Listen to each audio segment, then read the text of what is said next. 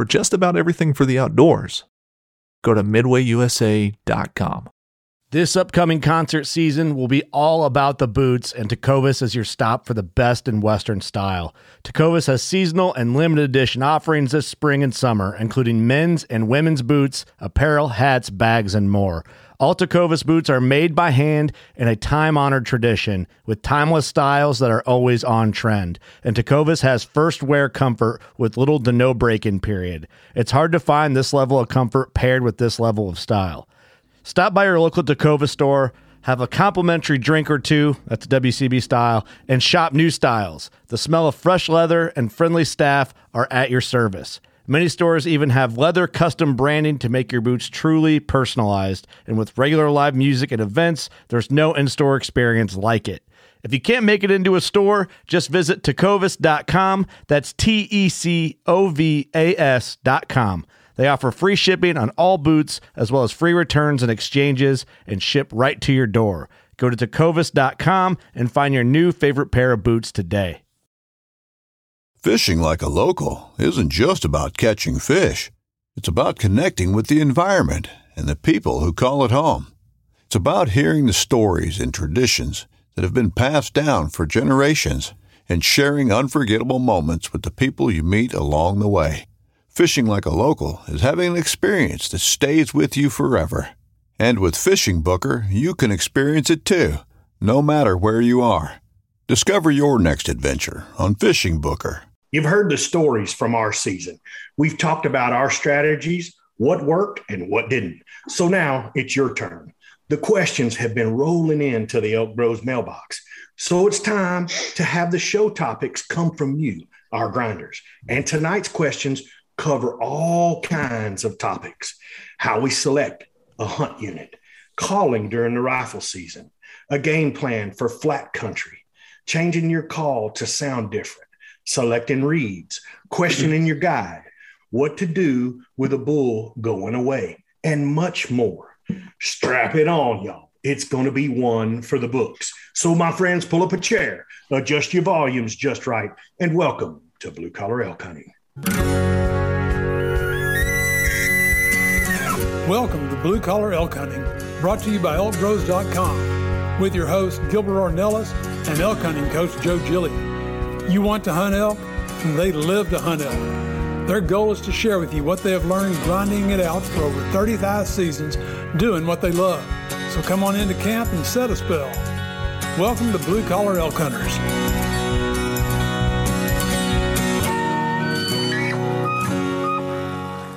Hello there, everyone. If it's your first time with us, glad to have you. Hope you enjoy our show. And as always, for those blue-collar hunters following our show and grinding it out with us every week, welcome back to Elk Camp. I'm Gilbert Ornelas, the host of your show, coming to you from Spring, Texas, and from Katy and the Dallas Fort Worth Metroplex area. We've got the leaders of the Venezuelan Mafia, Luis Gonzalez and Manano Graterón. That sounds worse. And from Cimarron, New Mexico. That's right. Your elk hunting coaches are in the house. We've got the ninja, Leroy Chavez, in the house with us. Hola. And we have the legend, the man, the myth, the legend. R.C. Knox is sitting right next to WWJGD. What would Joe Gillia do's in the house? Oh, my gosh, fellas. Good-looking crew tonight. What's up, fellas? I was telling Joe he doesn't look too good when he sits right next to RC, man. Well, but I've placed myself right in between all you guys, so it's getting better all the time, man. Oh, it's getting better every day. Just make sure when you edit the podcast, you put Manano right next to you. I'm like pushing you guys out, man. Just Oh no! I thought I'd make everybody happy with the leaders of the Venezuela. Beto, honestly, Beto, that sounds crazy, man. That was horrible, Beto. Oh, man. Let's do it again. Oh. If we do it again, no, man, we can't do it again because RC got double legend tonight. Yeah, you got double legend. Right. Yeah, and we got two leaders. What in the world? Oh, please, Beto. Yeah, Manano agrees that there should be only one, and it should be me. So Hey, you got the order right. let's talk about what's important. Let's talk about what's important, guys. And let's talk. The successes keep rolling in. Oh my goodness, man. The success stories are rocking. You know, they just keep coming in. If people are checking out our Instagram, we're posting pictures up there. I can't get them on there fast enough. You know, I'm only doing like 3 per day. It is just so cool to hear. And if you look at where these people are coming from, I mean, all over the United States. They're coming from, you know, the Midwest states. They're coming from the East states. We got guys over in the Western states. In fact, I'm going to give a shout out to some of those right now. And I loved this town because Chav said this is one that we haven't heard, man. Jared Russell out of that was with me, Joe. Let me do it because this guy just killed a big bull, and then he goes like, I'm gonna quote. So he said so many things, but the most important thing, he goes like, P.S. The leader of the Venezuelan mafia has always been and will always be Manano. So, I saw that on Instagram, man. Jared, this is a big shout out to my friend Jared Russell, Leslie, Missouri. Yo, Manano, so I agree, man. So 2 things, brother. One is like, you know, you got to understand nobody's perfect. Okay. 2, you also need to, you know, really just work on those relationships with a very few and far in between that actually think that way. That's the thing. Kudos to you to try to grow that audience because, there are very few guys out there. So, that's the difference. That is a big difference. I don't build arrows for nobody. You build arrow for your followers. So they follow you. Exactly. And they say something or things about you because there is an underlying reason. I don't communicate with these guys. It's just like a natural feeling. I don't know, man. Go ahead, Joe. You might have done some legal favor somewhere down the line. No, I don't. I charge. I charge for legal favors. No, I agree, and I shouldn't be doing arrows for you either. So I'm going to stop doing that. So Jared Russell, and you're right, Manano. It was a beautiful bull that he got. Yeah, definitely. In fact, I think that's is it his second year? I think you're right. Yes. Bull, right? Like that. Oh, and if you guys didn't see the one that Dalton Heredia got from Laramie, Wyoming. That was a monster. Beautiful. Some freaking monster bulls coming through, man. You know, and it's congrats to Jared. Awesome kill, man. And Joe, I gotta say, you know, I've been following a bunch of this on Instagram and everything. I saw one on a Phelps post where it was 2 females that left their husbands at home, brother. And they were like, the husband stayed at home with the kids. We went up there and they knocked 2 bulls down, man. There you go. That was one of the coolest posts I've seen. Show them how it's done, right? Yeah, man. 2 females up there getting it done in the back country. They hiked in like 8 miles, dude, to go into the back country. It was a really cool story. And on the opposite end of that, I saw one on the Got Game Tech post that was, I mean, this kid had to have been, I don't know, 13 or 14. I didn't see his age. Oh, yeah. And I saw that one. Yeah. Spike bull. With the rifle, right?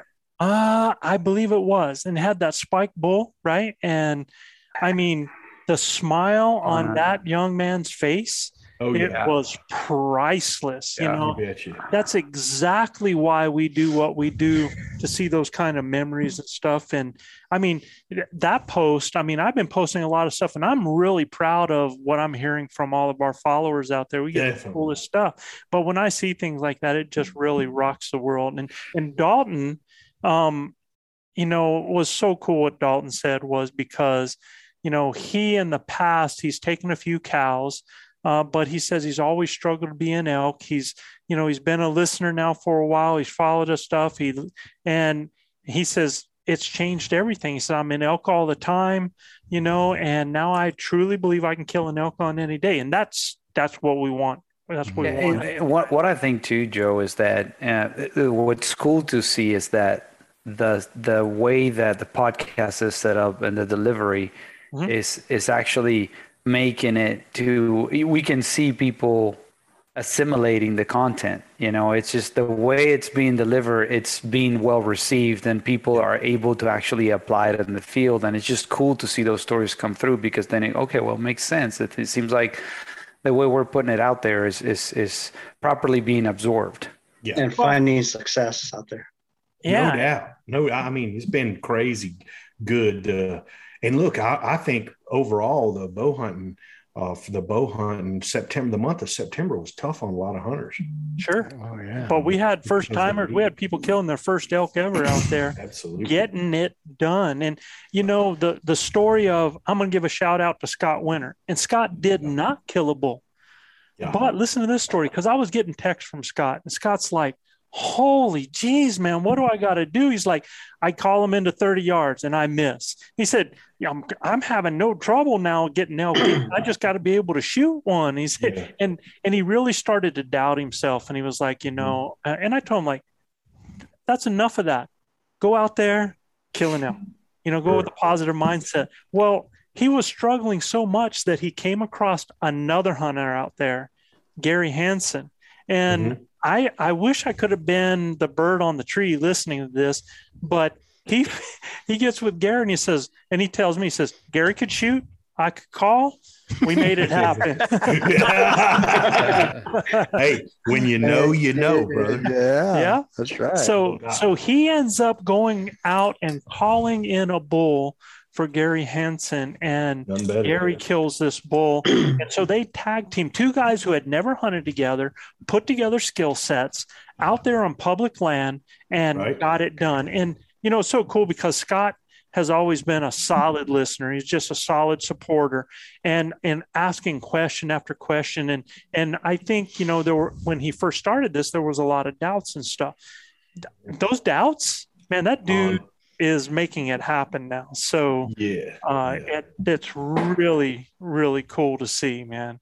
And you were hunting too just recently, right? Yeah, I went on a mule deer hunt with your son. With my son, yeah. Yeah, it was so cool. Yeah, it was a good hunt. It was a muzzleloader hunt.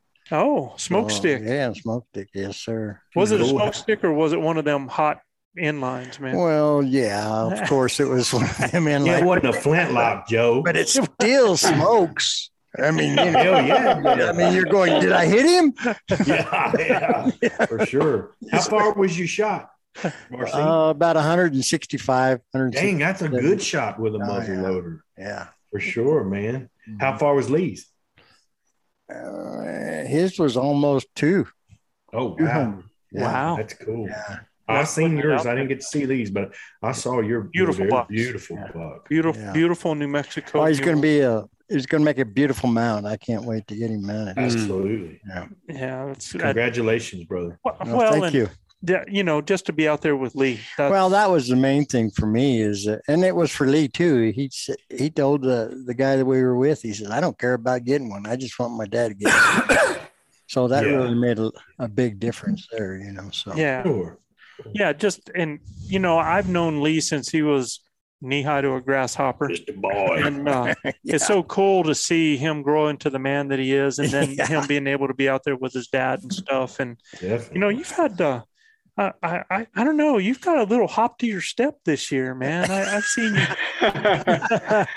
Yeah, for sure. Man, I'm telling you, we pushed it like wild men the last few days on that mountain, dude. I'm straight up. I needed a couple of days to recoup after that because I'm telling you, I was sore all over. But I mean, it was worth it. I had such a good time hunting with RC.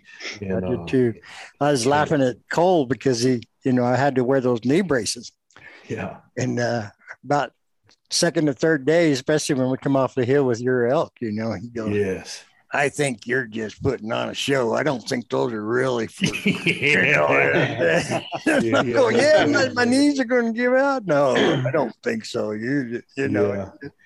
So that's what they don't know is I've known you for 12 years and you were hunting with knee braces the first time I met you. Yeah. So, for real. So it's, we all, like Brendan. I mean, Brendan screwed his foot up first day, and actually had a fracture in it. And did he really? He hunted, he hunted the rest of the time. He ended up with a fracture in the foot. Yeah, luckily, man, and he helped me, carry my elk down the mountain with that fractured ankle. So, yeah. Somebody had to do something because Manano didn't want to help, man. So it was like, oh yeah, especially I carried the one arm and one shoulder and plus the lomo. He was such a baby. I mean, I'm glad Cole was there to show him what was up. I won't let Cole out, dude. I got it on video. I got it on video. I got to ask one question. Who was in the lead when you guys came off the mountain with Gilbert? I was. Yeah, see? I'm sorry, but I was. He took you to the roughest place there possibly could. That's what I was going to say. They left 45 minutes before us, and we got there 3 minutes behind them. Yes. I don't know where they went. By the time you guys got there, we not only had already put the meat in there, we almost shot another cow. Hey, well, look, you know me. I'm one speed, 4-wheel drive, and low gear. So I had to go slow, man. I mean, I had a whole pack full of dadgum lomo and neck meat. That thing was heavy, Jack, coming down. That was some rough country, man. Joe told me the other day, RC, he goes, "Oh, dude," he said, "we went up through that stuff where you and RC went. Oh my God, Gilbert," he said, "kudos to y'all, man, because that ain't no joke getting up down through there." No, absolutely not, man. When I was up there, I was like, had props to those guys, because up here is not, and it's a hike. It's a hike. Hey, look, RC and I knew it was going to be that way. But at the end of the day, we knew the elk were up there. So, heck, if we started out early enough, we knew we'd make it up there by midday. So, Big O. Yes, sir. Tell us what time it is, because, brother, we got a lot to get through tonight. Sounds good. Guys, y'all know what time it is. It's time for the Elk Bro shout-out. If you're new to our show, this is a shout-out to a few cities with the most listeners topping our charts this week, Joe. And first up, man, you guys haven't heard him in a couple of weeks, so let's start our shout-outs with a tip from the old Billy Goat himself, Bob Collins. Hey, Bob, what's up? Hey, guys, this is the old Billy Goat with another tip for you.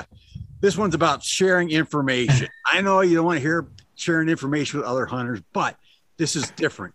This is sharing information with the cowboys. They're trying to find their cattle up in the wilderness areas or national forest. I find by telling them where their cattle are, they will tell me where the elk they've seen are. And that's a great source of information, guys. It's firsthand. It's fresh. So, guys, anytime you see the cowboy out there looking for his cattle, you've seen them, let them know, guys. That's your tip from the old Billy Goat. Good luck, guys.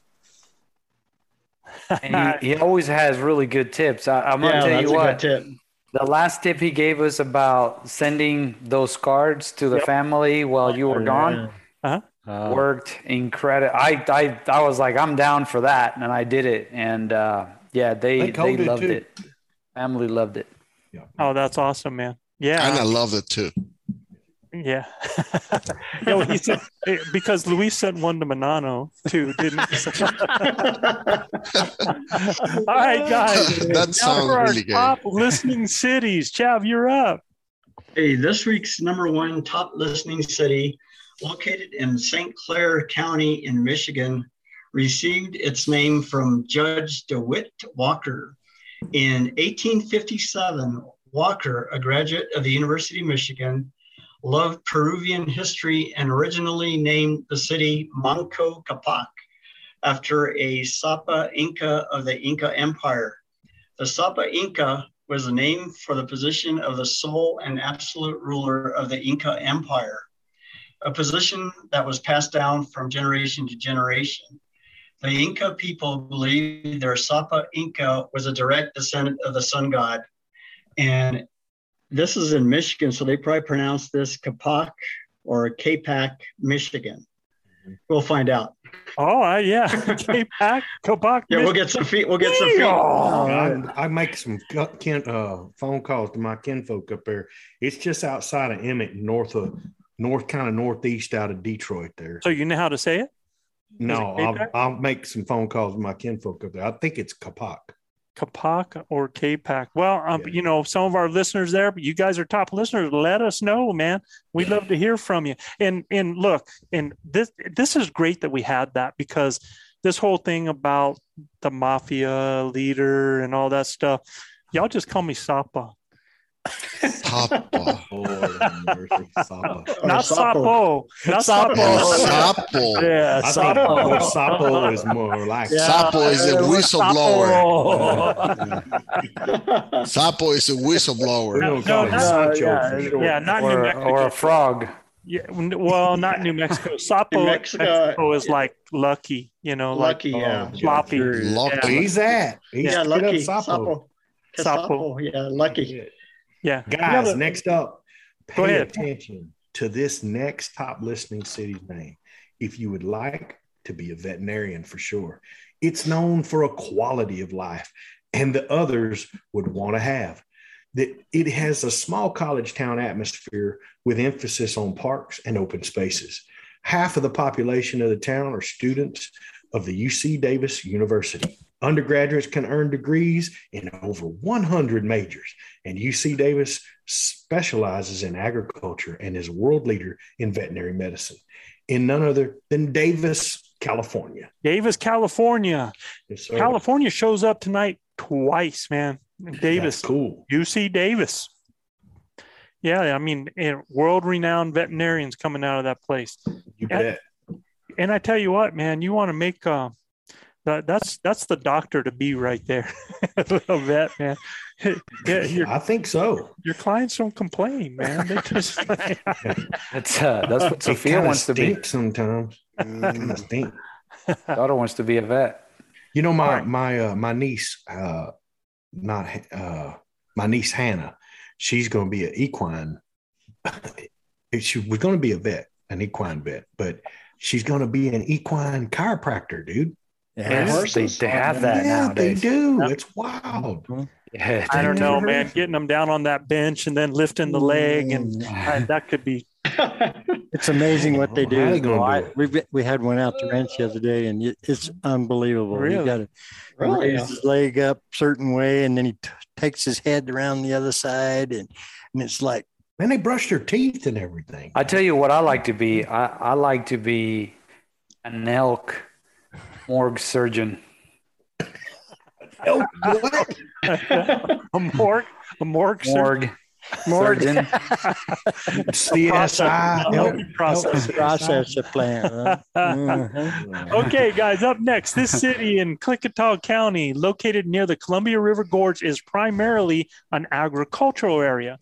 It is known for the Goldendale Observatory State Park.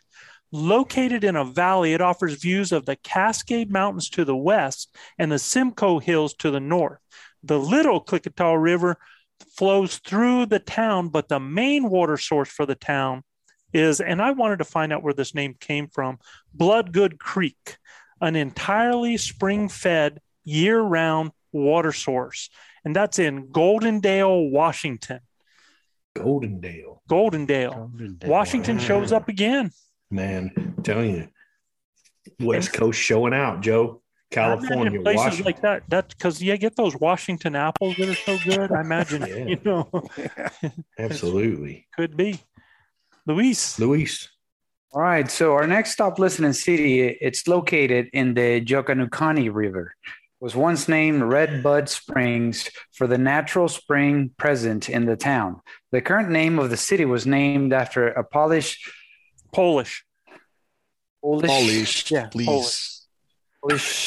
Lithuanian officer. Who served under George Washington in the Continental Army during the Revolutionary War. Language limitations. The city has been the home and host of the Central Mississippi State Fair for over 100 years.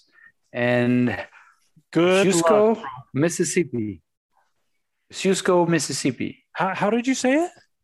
Cusco, Mississippi. Cusco. Is it really? With a K sound. It's Cusco. I'll be darned, man. Boy, you guys, that was a good one, man. I was looking at that, and I was looking at compact. I mean, man, there's been a tough evening, man. And then Yokanokani, yeah. Ask Manana to pronounce that. I'm not into it. The only thing I know is I know where to go if I want to go to the Central Mississippi State Fair. So that was a tough one, Chaff. Please don't assign me one of those, please. Don't assign me one of those. Yeah. Well, up next, prior to incorporation, this Orange County city was known as El Toro. This city has 2 large man-made lakes and a forest made up mostly of eucalyptus trees. In the early 1900s, a book written with incorrect information about the tree's commercial potential led to a flood of eucalyptus get-rich-quick ventures. So, El Toro pioneer Dwight Whiting, who planted 960 acres with over 400 eucalyptus trees in the 1900s, created the man-made forest that exists today. This is in Lake Forest, California. Lake Forest, California. You're going to speed that one up a little bit, Joe, when you do the editing? I'd rather speak properly than pronounce horrible. Is anybody going to correct him how to pronounce the name of this leaf or this tree that he... Eucalyptus. There you go. Thank you. It's in But he was Spanish. very, very close. And the last name of the gentleman, Dwight, is anybody going to correct him either? Or is this like... It's a proper name. You can pronounce it as you want. Come on, Luis. Luis, let me talk. Luis, I want you to know who corrected him the first time. I did, Luis. Hey, the only thing he got right was El Toro, and he almost messed that one up too. So is that where the El Toro base is there then? Oh.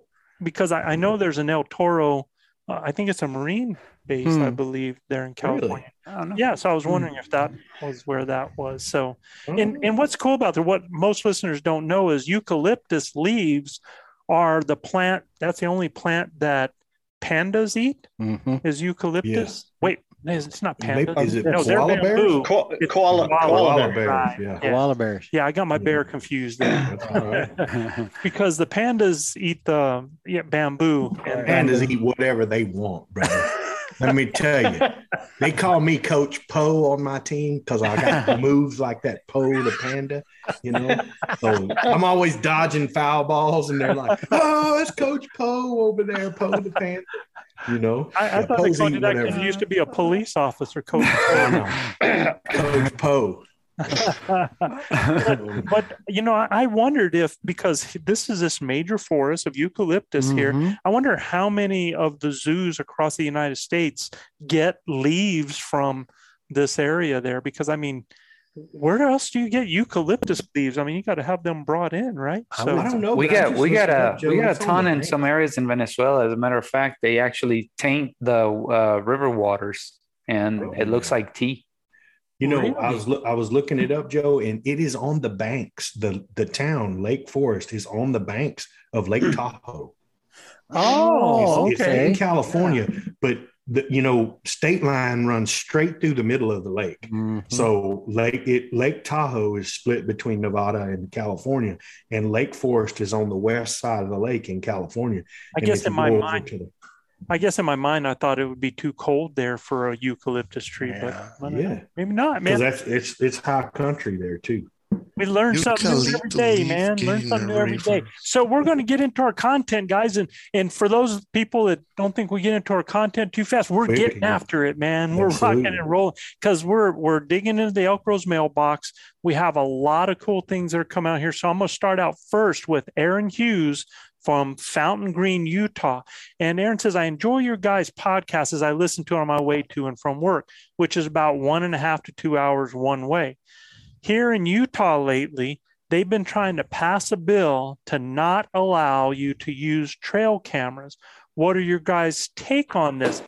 And before we even go into Utah, I believe they've already passed or Yeah, or are passing something like that in Arizona as well. But Arizona has a little bit different situation. And what's happening in Arizona, let's compare and, separate the two. What's happening in Arizona is, it's desert country.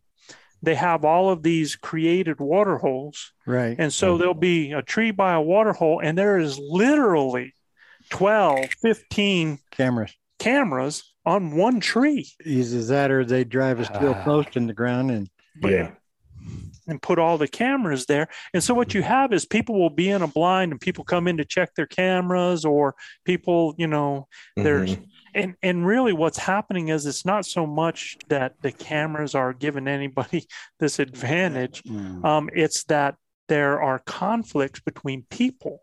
I'm sure.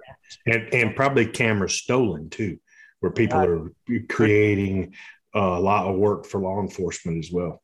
Yeah. So that's one of the things in Arizona. But now let's take a look at Utah and trail cameras. And I don't know, how do you guys feel about not being able to use trail cameras? I would say on public land, it might be the thing to do if they're having trouble, but on private land, it shouldn't matter. Absolutely. You should be able to use trail cameras anytime on your private ranch. I don't want somebody taking away my liberties, tell me what I can do, what I can't do on my own ranch. And I think he might be, and I'm not sure, but he might be also asking about,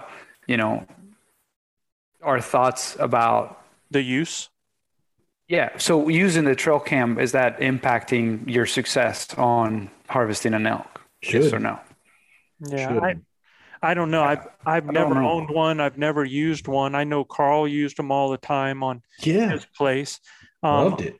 And it was great to be able to show clients animals that were coming in and out. I know a lot of people use trail cams during the summer, and then they get hugely disappointed a lot because where they're seeing. I was going to say they're amazing. As long as the data is not too outdated, you may have some good information on a trail cam, but they're an amazing management tool. We use them tremendously down here in South Texas on our whitetail herds and our pigs. And what are they using as management tools on public land elk hunting? Is that what? No, well, you don't have a management program on public land elk, other than like Colorado, where you got you got to have 4 points on one side or a 5-inch brow tine.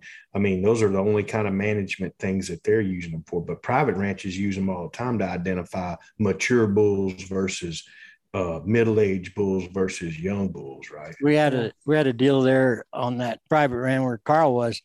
Is that we couldn't find the elk. What happened to all the elk? They just disappeared. Well, guess what? On the camera, exactly. Big cat. That was a mountain lion. Oh yeah, big mountain lion. Yeah, I got him on. I've got a picture of it, and I'll send it to Joe, and he can put it on so everybody can see that picture of that mountain lion chasing. Get Brendan out there to take care of the issue.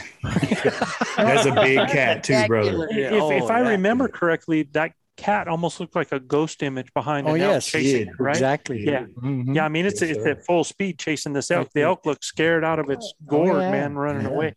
But at the one thing that I go back to is like this season is we had Chav sitting at a wallet in his blind. And because Chav was there, he was almost a camera for us. And he was like, we're going, well, there's no elk in the area. We done walked all through here. And Chav's like, no, I saw 20. This. I think that's saying 20 elk. And we're like, huh? Yeah.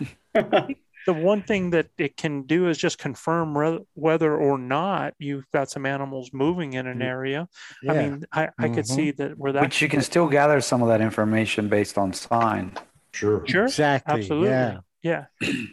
But man, there's nothing like that picture to see them sometimes too. And 100%. And I'll tell you another way that some people are beginning to use those cameras is that they are using them to keep an eye on their camp or on their vehicle or something like that. Yeah. So they're using them more for security. Yeah, but then at that moment is, you can get technical about it. You can call it a camp camera, not a trail camera. Yeah. Well, it might be legal then. Well, I know a lot of guys are using. But I know how does this work, man? Always making things complicated. Hey, I thought you were the lawyer, man. I thought you were the lawyer. You should be able to kind of figure this out. We resolve issues. We don't make issues. That's what I mean. We're resolving it by calling it a camera versus a trail camera. So I guess my question is: are game cams a necessity for us as elk hunters to be successful? It's not a necessity; it's a luxury. Okay, it's not a necessity. I would say it's a nice to have versus a need to have. Yeah. Joe. If you would ask me, I mean, not, the way we've been hunting elk the last 6 years, I don't think we've ever used a trail cam. Yeah. No, but we sure could. I mean, there's nothing wrong with putting them on wallows or, water sources and seeing what time that the elk are visiting them. It can help you, especially when Chav wasn't sitting in the blind. If you'd have set a trail cam up there, you'd have known what was there when he wasn't in the blind. You know what I mean? True. Yeah. I don't know. I don't know if it's a pro, if it's a con. I don't worry about it too much, but I do know it gets people out in the woods. It gets people active. It gets them into, out in the country. They go with buddies, friends, kids, different things like that. So I think actually trail cams to me are almost more of a hobby and an opportunity to see animals, almost like going out and doing photography or something. Yeah, like that. Well, I think it's a great management tool. I think it can be used for good things, and then there's no doubt that it's probably starting some riffraff amongst guys that are either vandalizing the trail cams that are out there, which is causing a ton of work for unnecessary crap work for law enforcement, and then also, like you said, they're driving 100 T-posts around a daggum walla for everybody's new trail cam. So I could understand states not wanting trail cam uses on public land. Yeah. Now, but I wouldn't want them taking my right away from using it on private. Yeah, I know. I hear you on that. So the only thing is I messed up on this next question. Because I got the name in there and I forgot to actually put the question in there. So I'm gonna do that right away. Sorry, Manano, I missed. Yeah, it's good. We're better off skipping Manano anyway. His question worked out for the best. His question was, when doing a cold calling sequence to try and find elk, is there such a thing as too much intensity in calling? In other words, too much calling or bugling too loud or too long of a calling sequence is his question. And just so that people understand what a cold calling sequence is basically when you haven't had a response from an animal, you're just going out and trying to get a rise out of something. Either you've seen sign, you've caught a smell, you're on a trail, you're doing those types of things. And so you're doing a scenario, what we call painting a picture, to try to bring an animal from a certain area, even though you have not heard an animal. So his question is there such thing as too much intensity in calling, too much bugling too loud, or too long of a calling sequence? Who wants to take that first? All right, go ahead, man. So as far as intensity and as far as loudness, it depends in my mind. As far as the frequency, I don't think it has that much of an impact. But what do you mean by depends? So it depends on what? Yeah, it depends of the situation. Year. Yeah, and then it also, one example to this year when that bull was coming in, Joe, and you kind of threw a bugle at this young bull coming straight at you, Hades, scare the crap out of him, right? That there was that one moment, that intensity and loudness really didn't work out for the best, right? And but that wasn't a cold calling situation, though. No. That bull was actively, dynamically fixing to run Joe over. Yeah, but I think to your point of the time of the year too, and kind of, where the elk are at and how silent they are. And depending on, say this year for us, we noticed that the population of elk was relatively young. Yep. So kind of early in the game, we realized that maybe the aggressive big bull type bugles weren't the best approach, and we kind of went with the more location type bugles and stuff like that. A younger sound because Yep. it matched the environment of the situation of the age class that you're seeing, right? And I think that you hit in the nail there. It's like matching the environment and kind of understanding the mood of the animals is important for you to decide the intensity and the volume and the aggressiveness of your calls. And I think it really boils down to that. You don't want to be, the guy in the store screaming, in the ice cream store screaming potatoes. Yeah. Well, yeah. Who says that? You're quoting somebody there. I've heard that. I've heard that analogy a lot of times. That's what's his name?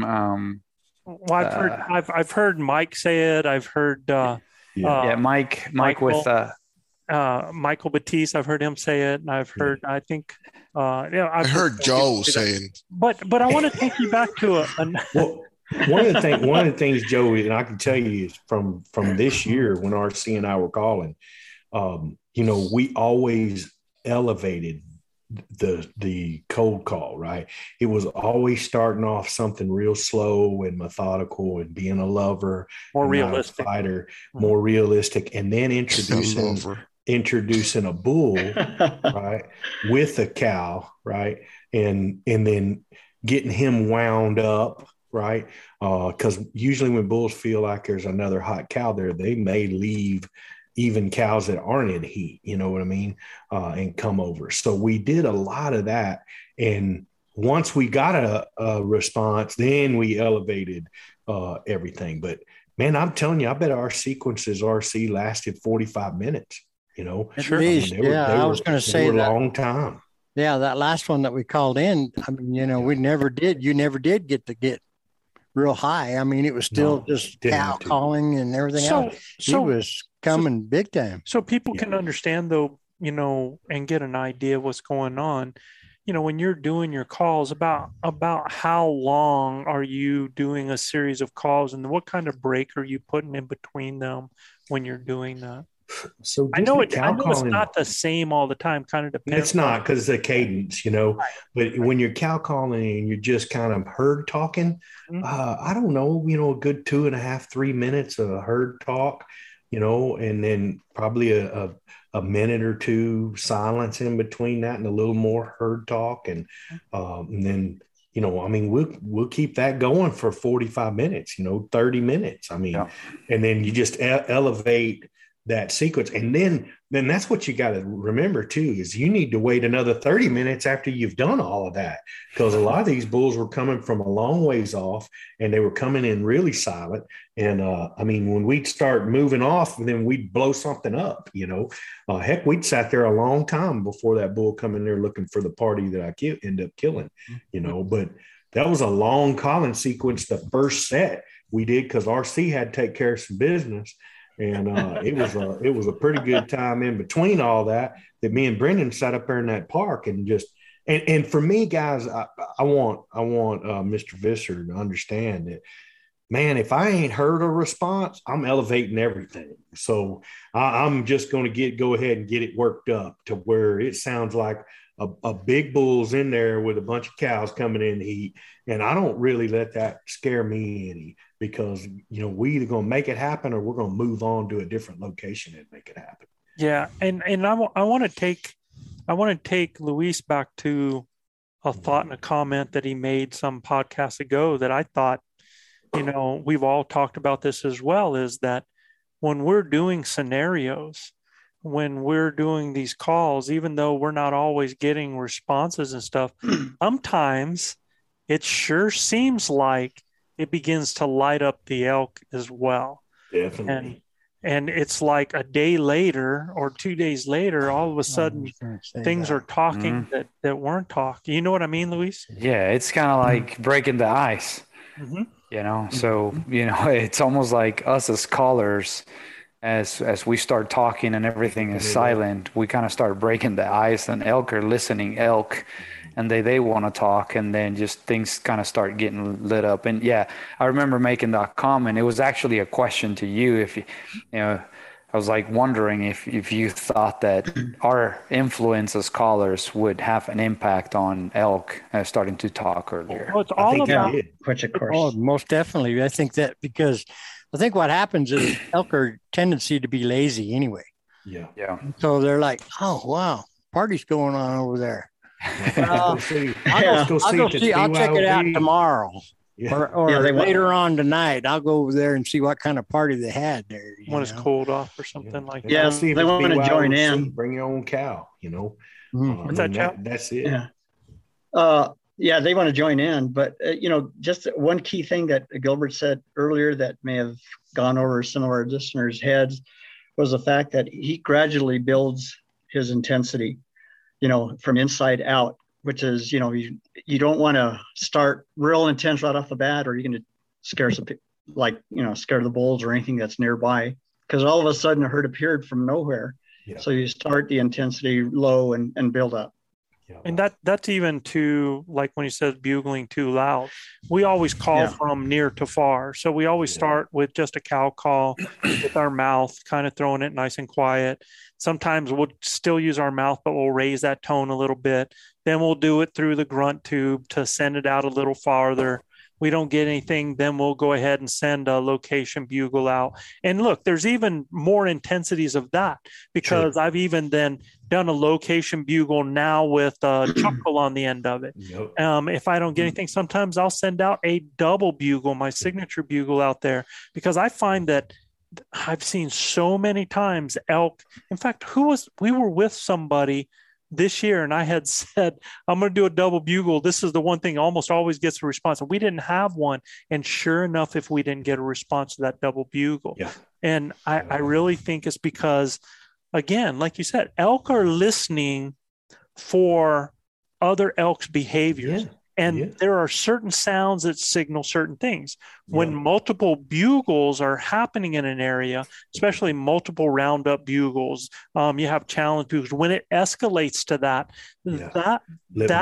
encounter is telling other elk that there's a hot cow in that area. Sure. And so that is then going to get, it's just like anybody, man. I mean, you're coming to the party. Yeah. I mean, you can take two people that are completely calm, and you can start having a conversation, and you can say something in that conversation that the other person might take just a little bit offensively, or might get a little bit under their skin, or might be attractive words to them. And it's going to change their emotions immediately. It's going to change how they communicate. And you can see how voices start to escalate. You can take two completely calm people in a matter of seconds. You can escalate that.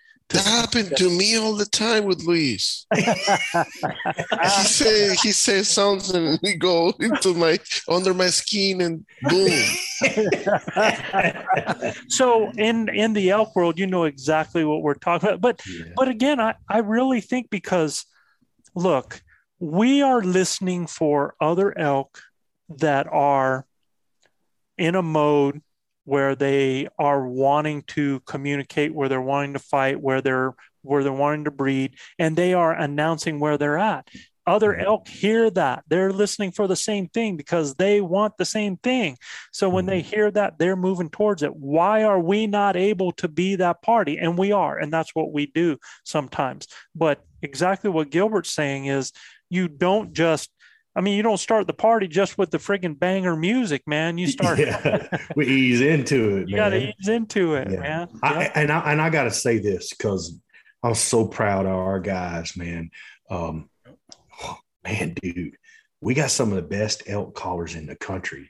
I mean, when you listen to it and you hear them, if even from afar, it sounds like a herd of elk around you. You know, when you hear Joe Gillia sounding off, when you hear the Flatlander Cole Wilkes, I mean, we had Joe and Cole and myself around, and then Luis to the north of us.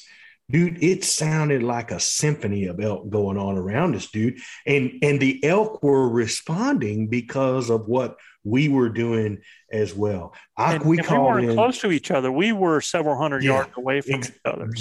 Quarter mile. You know, we were, RC and I called in several sets of hunters, and they were like, man, did y'all hear that herd elk? And we're like, we're the herd. Big O, I was cow calling too. That count.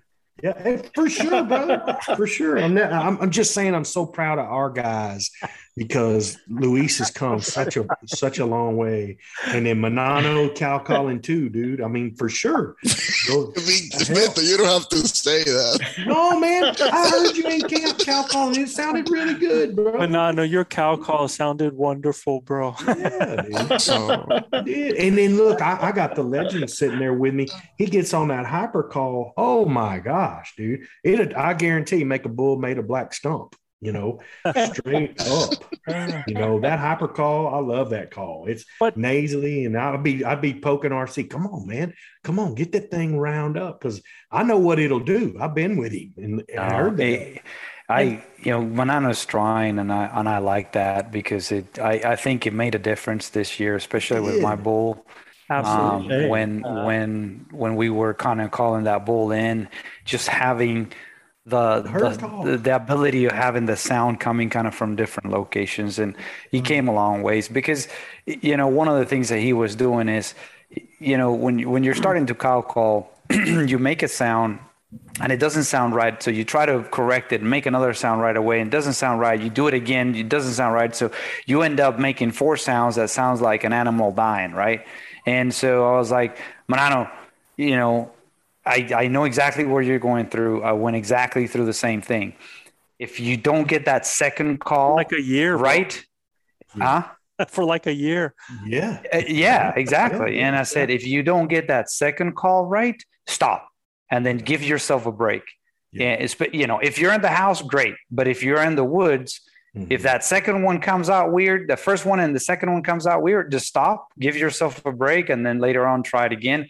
And if you get that second one right, maybe try a third one, but then just kind of limit it at that. And he started doing that, and it worked out great. I think he was doing solid at the end. Let me give a cue on that too, is a lot of people, when they start making bad cow calls with their diaphragm, it's number one, the latex is either too stretched or they're using the tip of their tongue instead of the flat part, middle part of their tongue, the wide area. If you just take a second, shift that tongue, just slide that, that wide area up to it, you'll get the.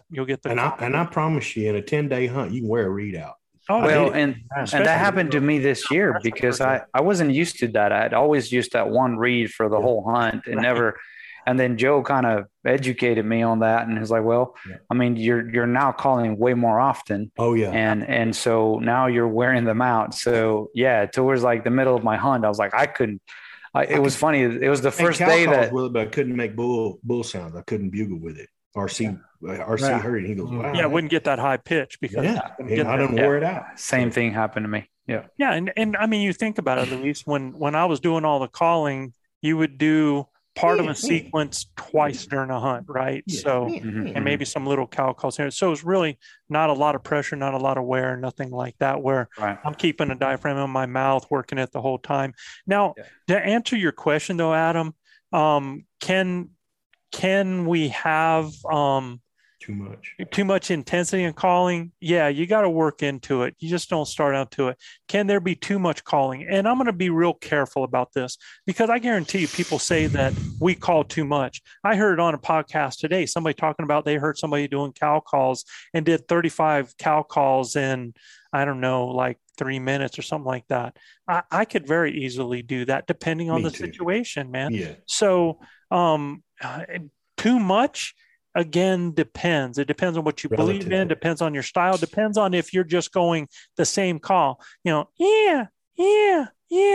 I mean, and even that, I mean, I've done that where I've done a lost cow going into it, just ripping that like that. And it works. So it depends on the purpose behind it, why you're doing something, not just that you're doing it or for how much you're doing it. It's about why you're doing it, when you're doing it, what's the reasoning behind it. Well, Joe, a fine example of that is last year when right after Manano shot his bull for like the 5th time and finally I got it down. You were trying to keep that bull's attention. Remember? Just kind of keep that bull's attention. Yes. And you got extremely like intense about it. You were like, yeah. You started just ripping it and just kind of try to keep that bull's attention and keep him there. Confuse him. Yeah, absolutely. And what happened, man?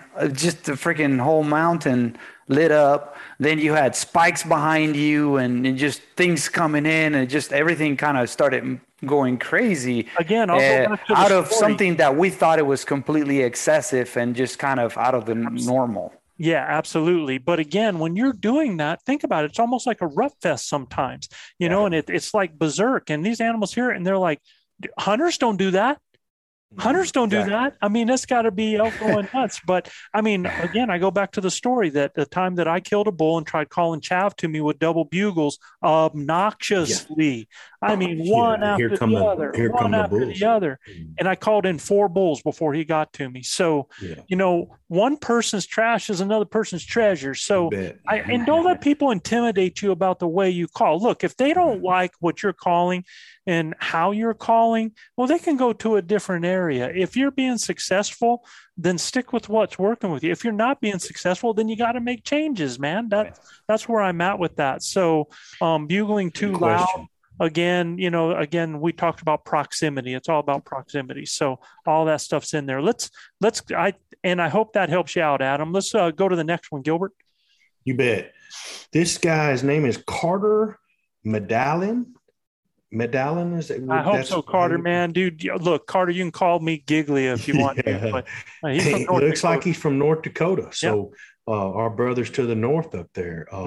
He says, number one, often you mentioned getting up high and calling for elk. Here in North Dakota, we're relatively flat.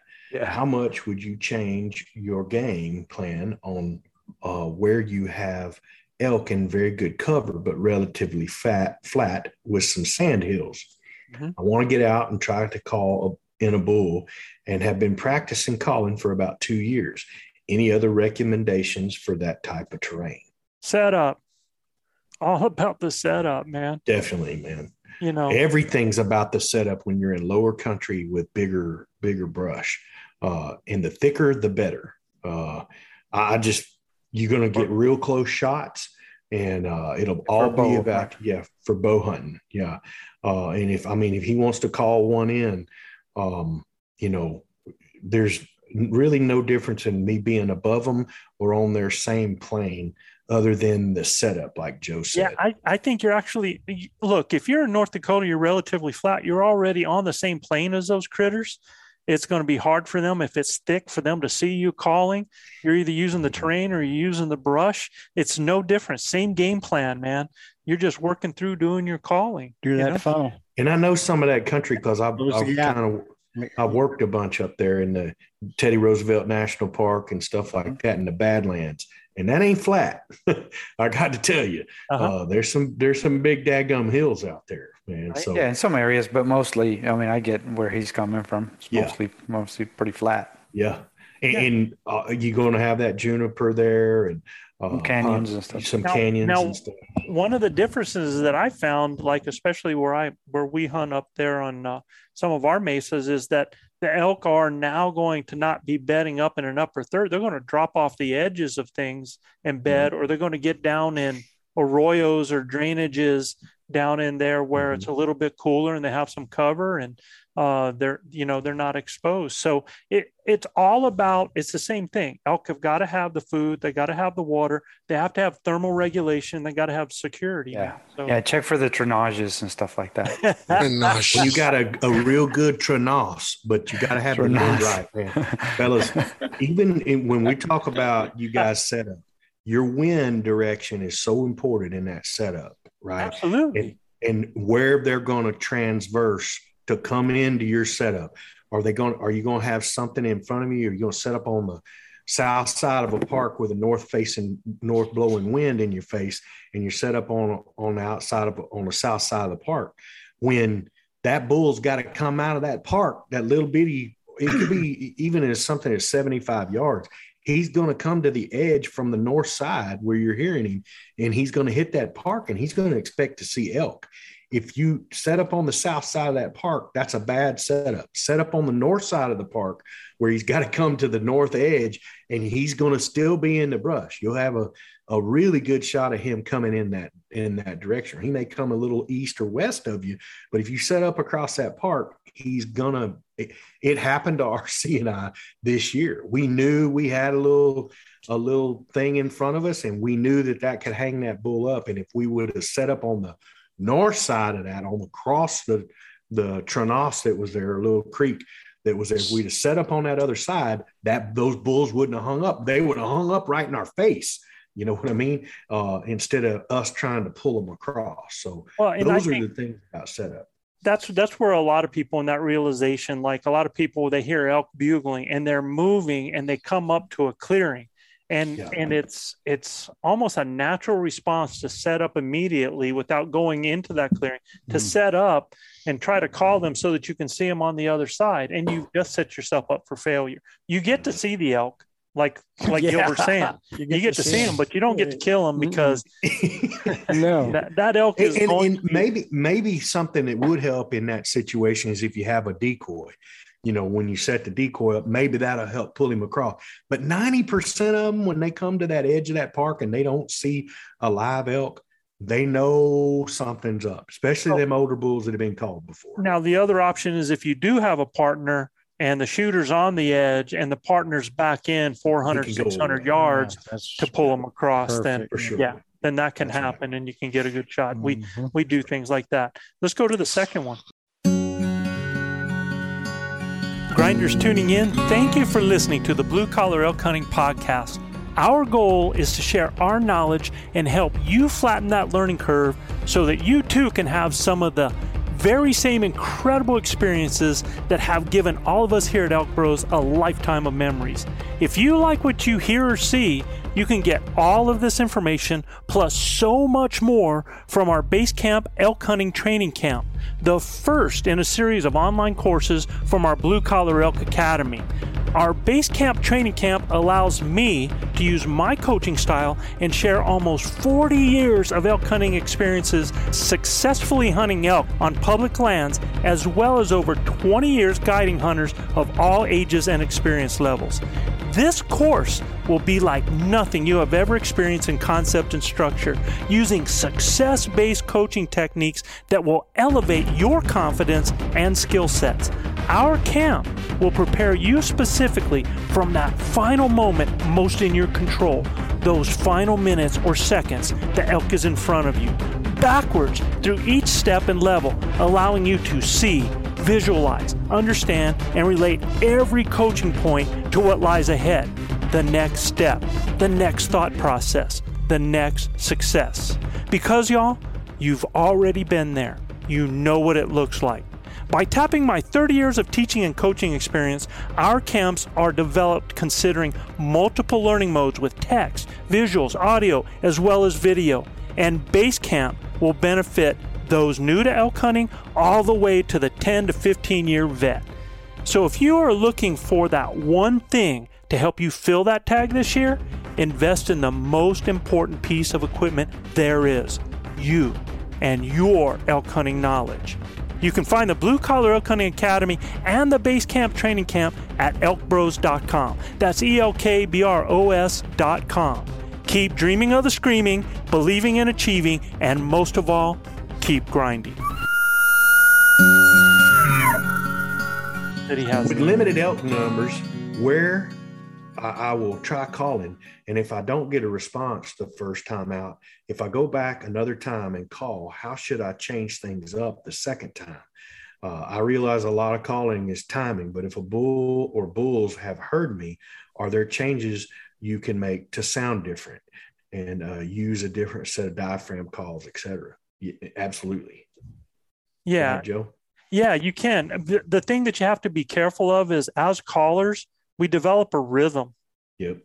And it sometimes it doesn't matter what diaphragm call we put in our mouth. we almost do the same rhythm. It's almost like the same intro before we go up to our high note, almost the same way going down.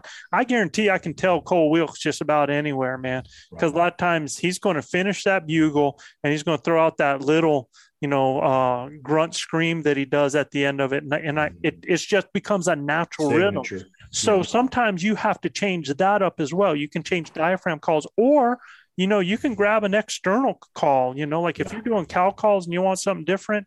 I don't use externals, but I guarantee you I can go from a Phelps call to a Wapiti River Outdoors call, and I can get a different sound on those boogers, man. I just got to change my rhythm and my cadence just a little bit just to sound like something different. I was going to say earlier that I think when you are calling, that you need to say, okay, right now I'm going to do a sequence of a herd. Okay. And that's something that you could think about doing today. You could go in there and say, I'm going to make it sound like there's a herd and a bull, and you're going to take them away. Right. Yeah. Well, tomorrow you may want to do a locate. So or a lost cow. It makes sense, RC.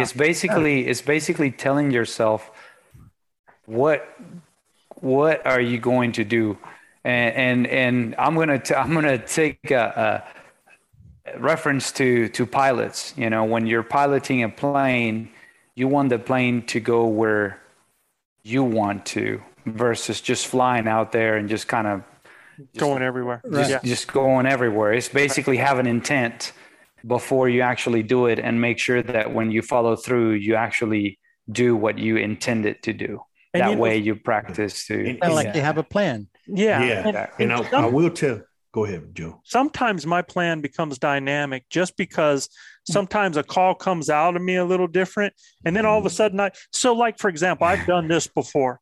I've gone and I've laid 3 different reeds out on my leg, and I will sound like a large bull, a small bull, and a medium-sized bull, and I'll make them sound like just communicating from different areas. Sure. And then I'll start to bring them together. I'll have the medium and the mature bull start to get a little more aggressive, and then that small bull just kind of squealing on the side. So I play it accordingly to what I have heard and how I have seen elk. But like if I did something that the other one, if I did it and all of a sudden it sounded a little more aggressive, dude, I start to get into the play of it so much that I play the parts, man. Yeah, like writing a book. Yeah. Like writing a book. Well, you're telling that story. And Carter, one of the things I want you to know too is if you get a bull talking to you, your best chance of killing that bull is the first time you talk to him, the first time you get to bugle at him, because those bugles that you're going to do, he's going to get to know that bugle. And if you can get in there on him, you'll have the best opportunity to kill him the first time. Because absolutely. I hear what you're saying there. And that's where, that's where we're saying is sometimes if you can change up what reed you're using and your cadence and bring something different. And what I tell people is it doesn't even have to be a full bugle, man. You get out there and you just get that, you just kind of growl a little bit as you're going out, or just become a chuckler. Look, every hunter out there has found a bull during the elk season, and they call him the chuckler, because that's all he does, right? Yeah. So, I mean, maybe you become a chuckler. So, so you can change things up, and you can use different diaphragm calls. You can use externals, but you got to think about what calls you're using. And what I mean by that is the style of the type of call and the rhythm to the call and the cadence to the call, as well as the reeds you're getting there. So, and Joe, you mentioned the chuckle. The chuckle's an invite. So if you get bulls chuckling at you, they're inviting you to come. I think when I hear just a chuckle, to me, it's very passive to me when I hear just a chuckle. But when I get a bull that's bugling and grunt chuckling on the end of it, it's almost like he's getting worked up to me. It's just kind of like, I'm just getting worked up on there. And I'm not a biologist. It's just what I feel and what I've seen from animals out there. That's so, right. When I start to hear that, and that's why I had to tell Cole, Cole, just give that bugle, man, and then nothing on the end, because no chuckle. Don't give that bull too much information right now, because I don't want him to know anything else about your disposition until he starts coming in, or until he raises his emotion up. That's right. And then sometimes when you do that, I mean, it has a great effect. I mean, you go out and you scream and you give that after it and you give that the rest of it and it gets that other dude worked up. It's just, you got to take that temperature. And sometimes I can do it without, giving everything to them. Right. It's kind of like this, man. When you're the pitcher, you don't give them the heat right away. Exactly. You don't throw every pitch you got in the first inning. Yeah, man. It just like that. All right. Number 3. In learning how to call, I bought a number of diaphragm calls. I sorted them by easiest to make believable elk sounds to the harder to make elk sounds with a few in between. I practiced with the tougher to use diaphragm calls and go back to the easier ones. And I feel like when I step back to the diaphragm calls that were the easiest to call with at the start, I feel like I have even more control over the call. Over time, my sound is getting better and better with the more difficult diaphragm calls as well. I would guess the biggest difference is softer latex versus stiffer, heavier latex. And am I on something or on to something? Practicing hit the nail on the head, man. 100%. And kudos, man. Question, brother. Kudos to Mr. Carter here, because man, he's really putting in the time and effort to. I can tell you this, Mr. Carter. I can tell you this. When I got a call that don't sound good, he goes in the trash. I ain't messing with it. Man. Because what he's talking about, bro, what he's talking about is there's some calls that the latex is so stiff, it's so hard to do a cow call. But you can scream bugles on it forever. And then after you scream on it for about a half day, now you can do cow calls on it because you're softening that. True. I see what you're saying, Joe. Yeah. But for me, when I'm coming to elk camp, I got my hit list already ready to roll, right? So I'm not trying to break calls in. But I get where Joe's at. For me, it's, when those calls, they're in the hit list, they're in the pocket. I mean, I'm pulling the first one out. It's a hammer. I mean, it's going to make great sounds and everything else. If I got to keep working with it, I probably need to do that at camp and not have to try to break it in out in the field. So you want to have 2 or 3 of those ready to rock and roll when you get ready to get out there and do your sequences. Yeah, I think what he's saying here, it's also important. I think what he's realizing is the reeds that are harder for him to kind of make believable sounds, once he has a good handle of those and he goes back to the easy ones, he does way better.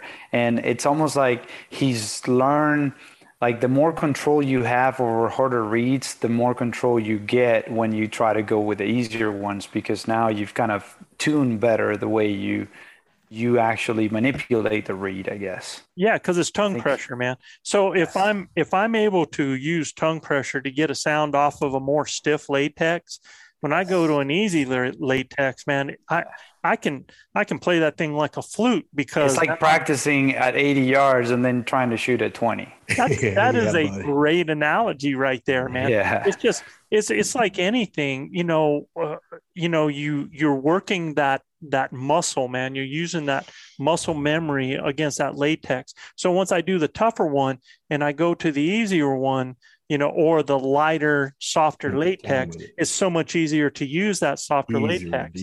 Yeah. And actually for me, I really don't like too stiff of a latex. I like a medium latex that I can do bugles with it and get some cow calls that might be a little loud at first because they're going to soften up as I go.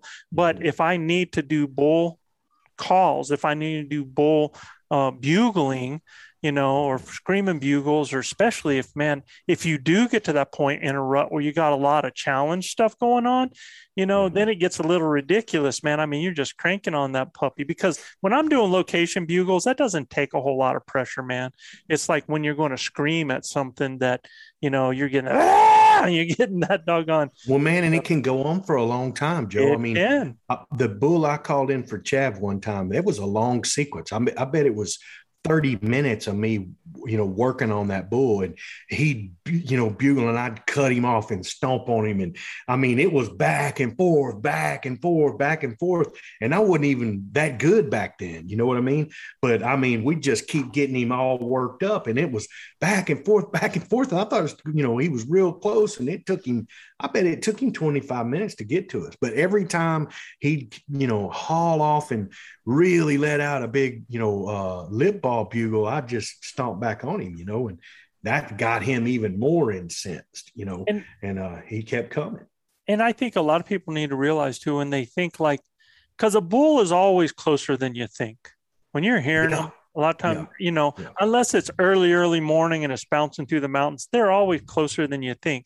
And a lot of times you're like, man, they're not coming. Well, they come in their time, and you don't know what's around them. You don't know if they have a Trenosh they have to get through. Exactly. The Trenosh they got to cross. You don't know if they have a cow with them. And, I've got video of a bull that comes to an area and he stops and he is worked up, man. He's got if you've seen when they work, they're dripping spit and everything. And all he's doing, he's looking around, he's working the ears. He hears a bugle to this side, and then all of a sudden he hears me over this side, and he's like, well, which way do I go? He takes a couple of steps, and then he just stands and listens. I mean, it's their time, man. So a lot of times it's not we always envision that they're coming to us all the time, and that's not the case. Look at that bull I killed a few years ago, Joe. We had to stand off with him. Not only did we call him across a barrier, and he was in a wallow for 20 minutes, and then came across the barrier, he walked up that mountain to us and stood there for the longest time surveying the situation. Right? For 8 minutes, and man. He was worked up. That's a freaking eternity, man. Oh, dude, you got no clue. You got to have the patience of Job and the nerves of steel to stand in there with that booger looking at you. Because at any minute, a gust from the gods could end the whole deal. Yeah. I mean, they come in their own time and watch certain things on their body behavior. Like if you see them, when we talk about a bull palpitating, that's when they're bouncing themselves, when they're urinating on the bottom. And a lot of times you'll see that bull, he'll just start bouncing like that. When you see that, he's working himself up. When you see that belly bouncing up and down and he's doing any kind of urinating, a lot of times he's bugling and screaming when he does that. But if you can see him and he just starts to do it, that bull's getting worked up. He's in great position. He's ready to be called in like that. Now, if you see that bull, man, that he kind of stands and those ears are both going just like this, and he kind of stands straight up with that real high head and he starts putting that nose up, there's a little bit of nervousness going on there. For sure. Now, they will smell and you'll see stuff dripping out of their mouth and stuff like that. But when they start doing this double tip up into the air, I'm hoping that you're shooting here real soon because it's going to be over. It's getting ready to be gone. Well, and just remember, when it does get over and they break and go, you can stop them. And with the cow call, you can stop them, or even a bark or something like that. Bark chuckle, you can try it, man. Because if he smells you, he might not stop. But if it's just nervousness, he just might. I've had bulls turn and walk away and give and they turn and they come back, man, just like that.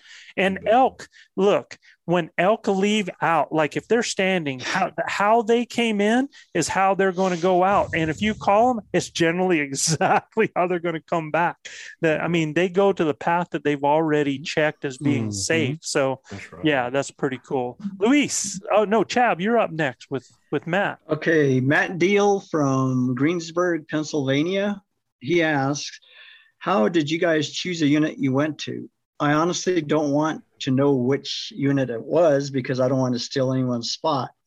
Just wondering how you go about choosing a unit. Well, I can tell you that it started with some e-scouting, scouting for the basic stuff like water, food source, shelter, the natural escape routes and all that stuff.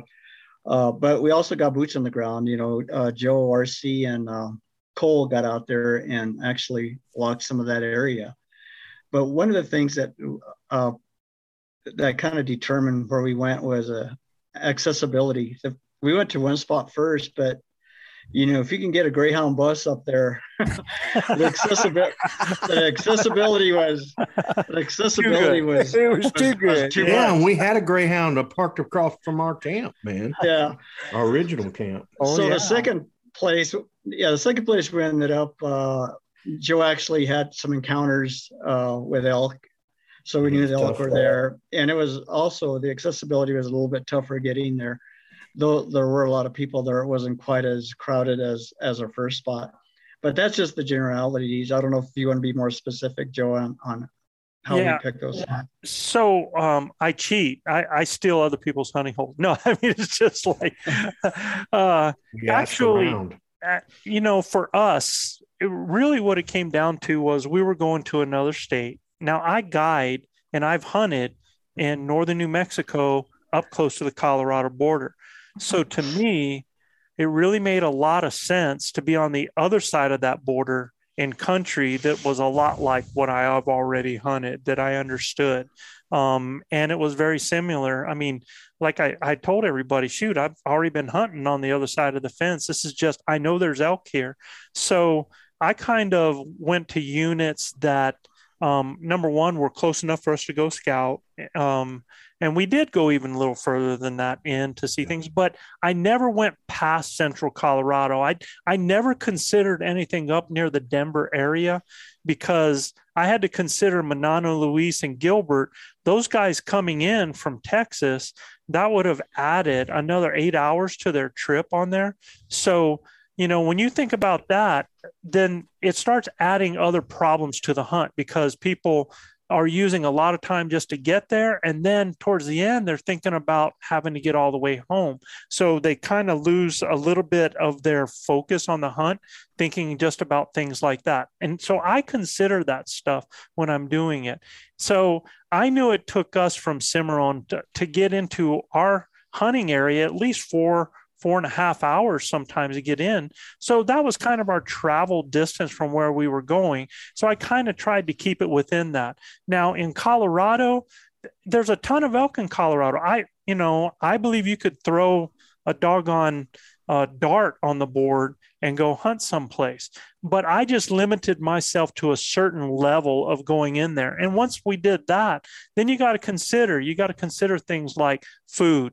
And I really like to look at areas in 3D because I've looked at enough places that hold elk that I can look at a 3D map and get a feel for places that look elky, where they have built-in funnels coming on, where they have saddles coming across, where they have openings down in the bottom of a creek area that's not too steep, that has a little grass down there, or has places off of north where there's a bunch of benches where they could go down and feed, that they have water nearby. So I'm looking for things that I know are going to be attractive, that they have some of those north faces that are going to work for them. How much beetle kill? Is there a fire? Is there fringes on the beetle kill? Is there fringes on the fire? So all of this stuff kind of gets me in the ballpark. And actually we kind of looked at, and honestly, I start calling all the resources I can and talk to people about where are they finding elk in some of the areas and in there, and or not so much where they finding elk, but look at the summer migrations. Colorado is incredible with the data. You can take a look and it'll show you elk calving areas, what they call production areas. It'll show you their migration routes. If you find a production area with a migration route, summer and winter going by it, dude, look, you want to go where cow elk are going to be. That's called a production area. So those types of things help cue me into where I want to go. And then from there, once I start marking it, then again, it's boots on the ground, because I can drive on a highway and look and go, people don't look like they go over there because that looks hard to get to and it looks like good area. And then I start checking it out and different things. So I don't mind getting a mile off a highway at all, especially a lot of people drive by it. So these are just some of the things. And then, you go, you check it out. If it pans out, the unit we were in was a huge unit with all kinds of things. I think one of the biggest things is you got to get boots on the ground. Yeah. I mean, because the thing about it, you think about where our number one choice, you went and looked at it and you go, oh my gosh, this is zero. Yeah. And, so that's why I say you definitely got to do. And my original boots on the ground too was not really so much to find elk. It was to see the lay of the land. Yeah. How we're going to be able to set up camp. And then, Joe does a fantastic job of understanding the levels of our team too. We had a scenario where we needed to be able to put chav somewhere, and Joe knows man, that's some of the biggest country we've hunted, no doubt. But Joe knows me, man. If I can find me a road system, I need to be able to get to the top and start going. Because I'm telling you, starting from the bottom and going up there, woohoo, man, that's some big daggum country. You got to be in shape, and round is a shape. And at the end of the day, he knew that there were going to be some of our guys that were limited, mainly me. I mean, everybody else is rock solid as far as I have asthma. I mean, there's a lot of underlying plantar fasciitis. Yeah, man, all kinds of different things. But for me, it's about understanding that. For me, I got to get started a little earlier and getting up there to those higher country areas. But I learned tremendous amount of what necessarily I need to do is understand the road system when I get there. Right. Yeah, well, anybody does, Gilbert, really. Right. I think that is key, man. If you know where the roads are, you know where pressure's coming from, or you know where you can get into different ways, or you know how to get an animal out of an area. Yeah. Road system.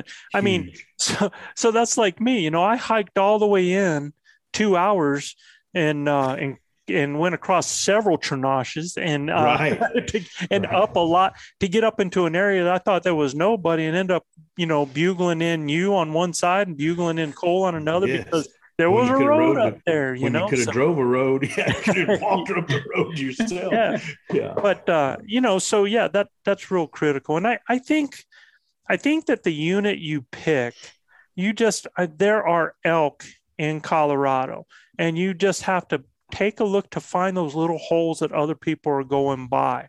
And I'll tell you this, honestly, man, we found elk within less than a mile from where everybody was camping, several camps. Yeah. And, hell yes. And it's because everybody drives by them, man, and the elk get used to that. So, that's not your question there. It's like, how do we pick? And I gave you an idea. I'm looking for certain travel distance. I'm looking for certain features. And then I'm looking for certain lay of the land. And I'm looking for things that are going to fit our group. And that's something they'll have everybody has to think reports about. Too. They'll have harvest reports you can look at too. Absolutely. So you can go to their DNR or whatever and check out their recent harvest reports, and so you'll know what success has been in the area versus how many tags they've been bought. I mean, it's overwhelming when you look out west if you're going to be one of those 10%ers. Well, all I know is, man, we went to one unit before this unit. They said you got to bring your own rock to sit on in that unit, and really, that doesn't bother me a bit. And and success rates, they only bother me. They don't bother me either, man. I just know we can go get done what we need to get done if there's elk there, and if there's elk there, that's the goal of it. So and you guys were worried. I mean, I kept hearing that. It's like, well, are there elk there? But it's Colorado. They're gonna have elk. There's elk, man. Yeah. And if there's ag, if there's river area, there's going to be elk there. So. Yep. Blake Johnson. Yeah. Sir Blake Johnson, born and raised in Alabama. The good he says, I've listened to 50 of your podcasts over the past 2 weeks in preparation for my first elk hunt. So that's a ton of download right there. Definitely. In 2 weeks, that's impressive. He says, I'll be hunting Colorado for the first rifle season, October 16th through the 20th. And he's saying, being fairly new to the area, I'm still learning the terrain and weather. My first question is, what do you recommend for hunting clothes? I know we can't predict the weather, and I have looked at historical averages, but I'd like to get my camo ahead of time, and I'm not sure how warm I need my gear to be. And then he also has a couple two follow-up questions, but I guess we can tackle that first one first. Well, layers. Absolutely.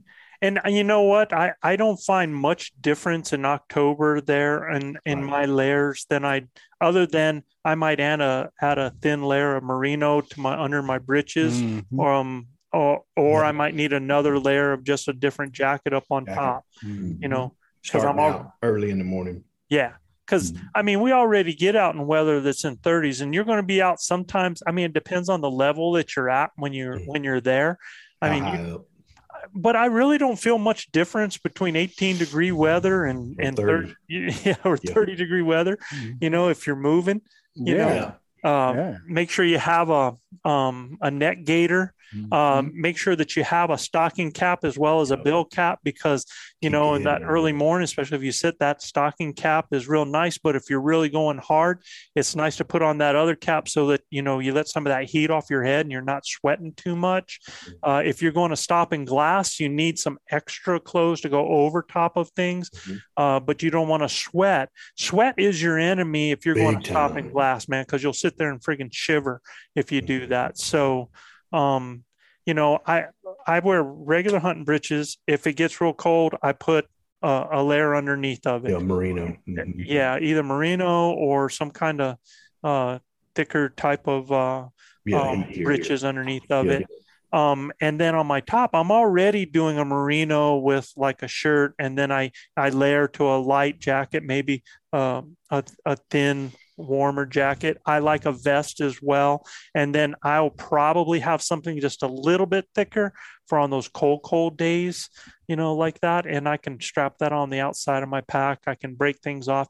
And look, as soon as you start sweating, stop, take crap off. And don't, you know, because that's one thing I don't like about bino harnesses. I think a lot of people don't stop and strip down because they don't want to take off the bino harness and you know, so, you know, if you're starting to sweat, stop, take stuff off, you know. Yes. Because that's 100%, Joe. I mean, look, I'm a hot-blooded fella anyway, and I don't wear a whole lot of undergarments because I'm telling you, I'm going to heat up the first quarter mile starting out. So, you know, it don't matter how cold it is. I mean, we hunted last year in the coldest I've ever seen with, you know, 4 or 5 inches of snow on us. And I really wasn't prepared to have all that. But, you know, Joe lent me one little top, and that was it, man. It was a really nice, warm, kind of like a merino top with a little hoodie in it. And it was fantastic. I put that under a vest, and then I put my rain gear, which is a real nice Cabela's MT50 type rain gear. I put that jacket on, and man, I'm telling you, I was snug as a bug in a rug. But for me, it's the base layer. For me, is that's moisture wicking that I want to wear. You know, if you can, and I used to laugh at merino because again, I'm a Walmart. Chav and I are Walmart camo dudes. Always have been because we couldn't afford. And I found some of that. It was First Light merino that I found on Black Ovis on sale.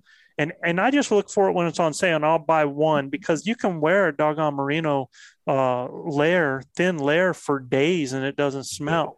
You know, they're really good about that. Chav, you know, you get a little bit colder than I do. What do your layers look like? Well, I do have an under layer for the pants because you know, especially this year sitting in the blind, but I did freeze to death one day. You know, I wasn't quite prepared for as cold as it got. But then again, you know, I wasn't active. Usually when I was walking and stuff, totally different. Yeah, it's totally different. But if you're inactive, or if you're sitting by or if you have a ground blind, if you're sitting by a pond or a waller, you know, it's a lot different. You better prepare for the cold. And being from Alabama, I'm not sure if you're now he's in Colorado now. Oh, he's in Colorado now. And I got a chance to talk. He's born and raised in Alabama. It gets cold as anything in Alabama. I mean, it's cold there. Yes, snows there. Yeah. And Blake, I got a chance to talk to him. He's a great young man. And so he's in Colorado now. Mm-hmm. Yeah, I mean, it's just layers, brother. I mean, you just work on your layers and you're going to be fine. I would dress for 20 degrees early in the morning and 60 degrees in the afternoon, you know. Yeah, if he's in Colorado already, then he experienced some snowfall already in the area. So I think he'll do fine. So let's take this next part of that, Luis. Next part is also a couple other questions. He says, should I use archery partner calling techniques during the first rifle? No. I mean, you're using a rifle, dude. So, where we're trying to pull an animal to somebody using, partner calling techniques where one person's back behind them and trying to pull an animal from being hung up. Shoot, I don't care if that bull hangs up at 80 yards now. Shooting him right in his face. Yeah, and really on that date on the 16th, you're pretty much just doing location calling anyway and chasing bugles. Sneaking in there on him. It's all about, before you can kill an elk, you got to find an elk. And all you're trying to do is locate him, get in there on him. Yeah. Get him sounding off, get into a position where you can get a shot, paying attention to the wind, where you can see him and take care of business. So heck yeah, man. I'm telling you, I've been elk hunting now 12 years. The last 5 years, if I had a rifle, I've been tagged out on day one just about every day because you can just get them into that location. For me, and I've said this 1,000 times, if I see an elk, he's in serious trouble. My woodsmanship is good enough where I can get in there and close the gap within 80 to 100 yards. The Mohican sneak on them. Yeah, we put the Mohican sneaking on them, brother, and they're in serious trouble. If I had a rifle, and look, I'm not above shooting one with a rifle, so good on you, Mr. Johnson. I hope you go down there and slay a big one, man. Yes, sir. And RC, that's kind of y'all's specialty when you were there. Was the rifle season in October? What was y'all's technique with that? Did y'all use calls? Did you just let them do the calling? Did you stay silent? A little of both. Yeah. It's if you can figure out where they're at, you just make a play for it.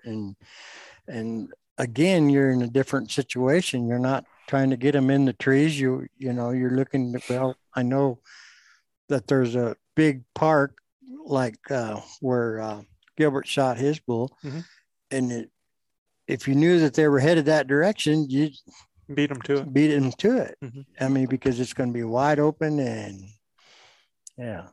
that's kind of where we did it. And I'll just tell you, if they are sounding off on their own, it's always best to not give yourself or your position away, man. Right. Now if you have no idea that there's elk someplace and you're trying to locate from the top of a ridge, well, great. But then, move in, let them, if they're talking, let them talk. It's always better not to give yourself away because it's easier to get in position on an animal if they're not looking, or if they think another bull, let's say that there is a late round them cows for a bull, then they're going to start pushing their cows up into the trees, and you want them in the open. So that's just something for you to think about. And lastly, he's saying, do I need to debone my meat and get it in the cooler as soon as possible? In October 16th to 20th, depending on how hot it is. Yeah. But most likely at that time, man, you're going to be able to quarter it, hang it, and it's going to cool down. If it does get hot, then you got to think about that. But, right now here, every morning has been around 44 degrees here right now, and we're at 6,500. So it's supposed to drop down in the 20s next week. Yeah. So in the mornings. At night. And once that internal temperature, that meat is going to be cooler than that external anyway. So once you get that, quartered out and you get that stripped off and you get it cooled down, it's going to do pretty good for you. So, that should be fine. I can tell you this. I ate a piece of my elk last night and it was fantastic. So, and it was hot. It was hot when we had to, do everything, but we got him down there quick, got him butchered, and got him on ice quick. So, if it's hot, yes, you need to get him in a cooler ASAP. But if it's moderate, between 35 and 55 degrees, shoot, you got time. Got plenty of time, man. Yeah.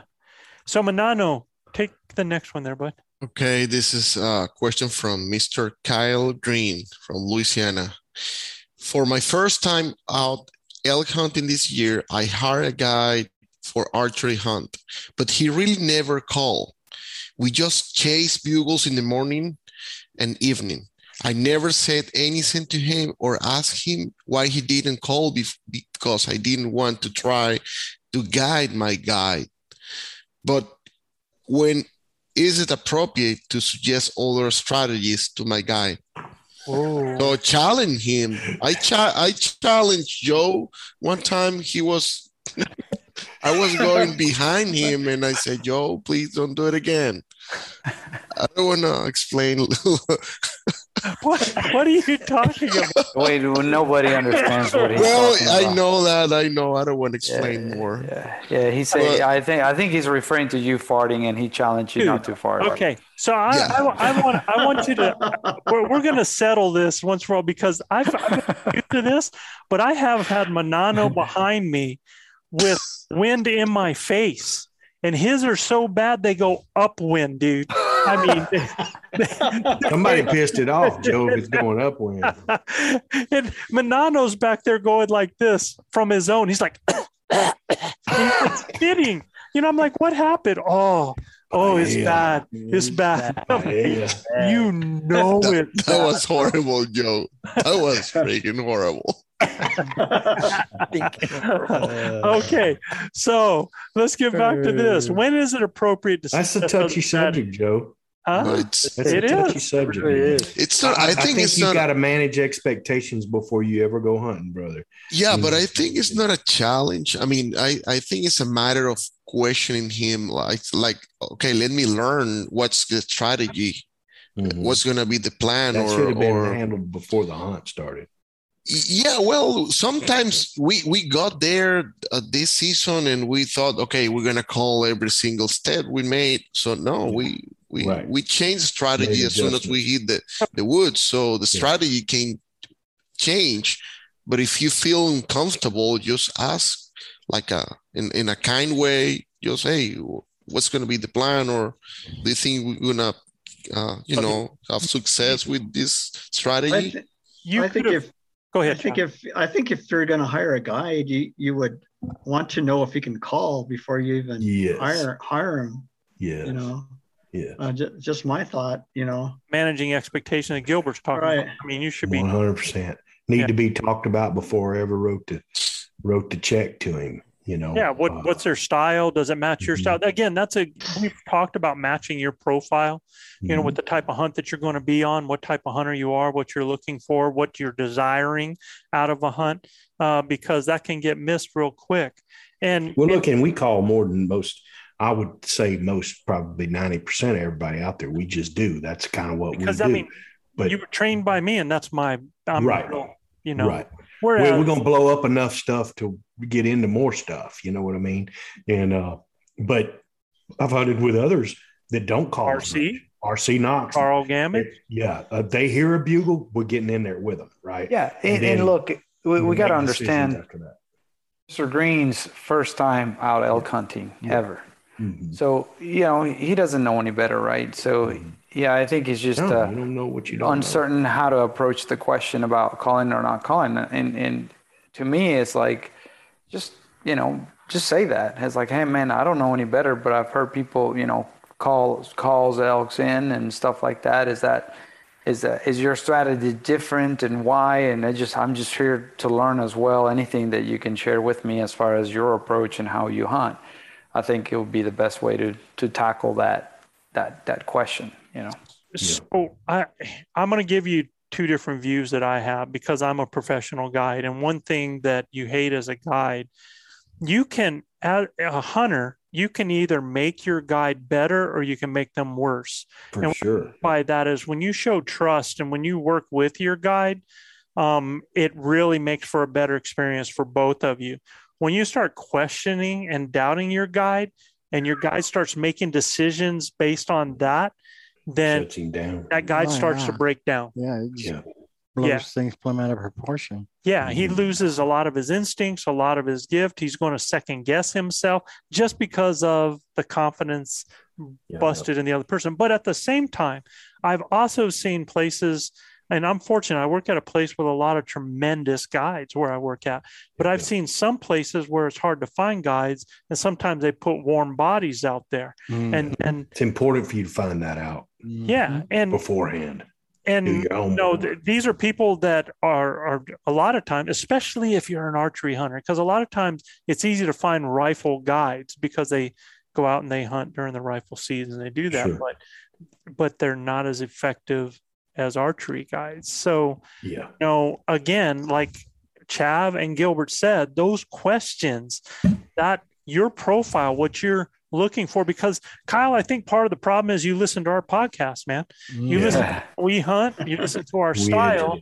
Right. Then you hire a guide and you go out there and he's chasing Totally in the morning and the evening. Yeah. I mean, that's all he's doing. And that's not our style. So, you have to have those conversations ahead of time. And that don't make it right or wrong. I mean, sure, we don't know what the circumstances were, why the guy didn't want to call. He have his own strategies or reasons for it. And it's an okay conversation to have as long as you approach it respectfully, and say, Mr. Guide, look, I don't know from Wild Honey about calling elk, but at the end of the day, I hired you as a guide and I need you to let me know. I mean, are we not calling because the elk ain't here? Or, I mean, we hear them bugling, or they not, you don't feel like they'll respond, or are they beating us to locations? I mean, there are all kinds of opportunities for you to. And it's almost 10:30 p.m. here in Texas, so we can start going on leash now, Joe. I'm sorry, guys. Yeah, no, don't be sorry, Beto. That's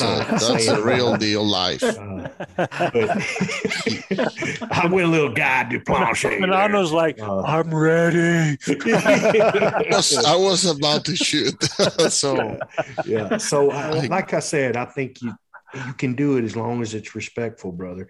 And my grandpa said a long time ago, you catch more flies with honey than you ever will with vinegar. Absolutely. So, how you approach this deal with your guide, is really on you. I mean, if you're aggravated and you're mad, probably not a good time to have that conversation. Let me quote a famous quote from a guide I knew very well that would tell somebody, look, I cannot guarantee that you'll kill an elk, but I can sure guarantee you won't.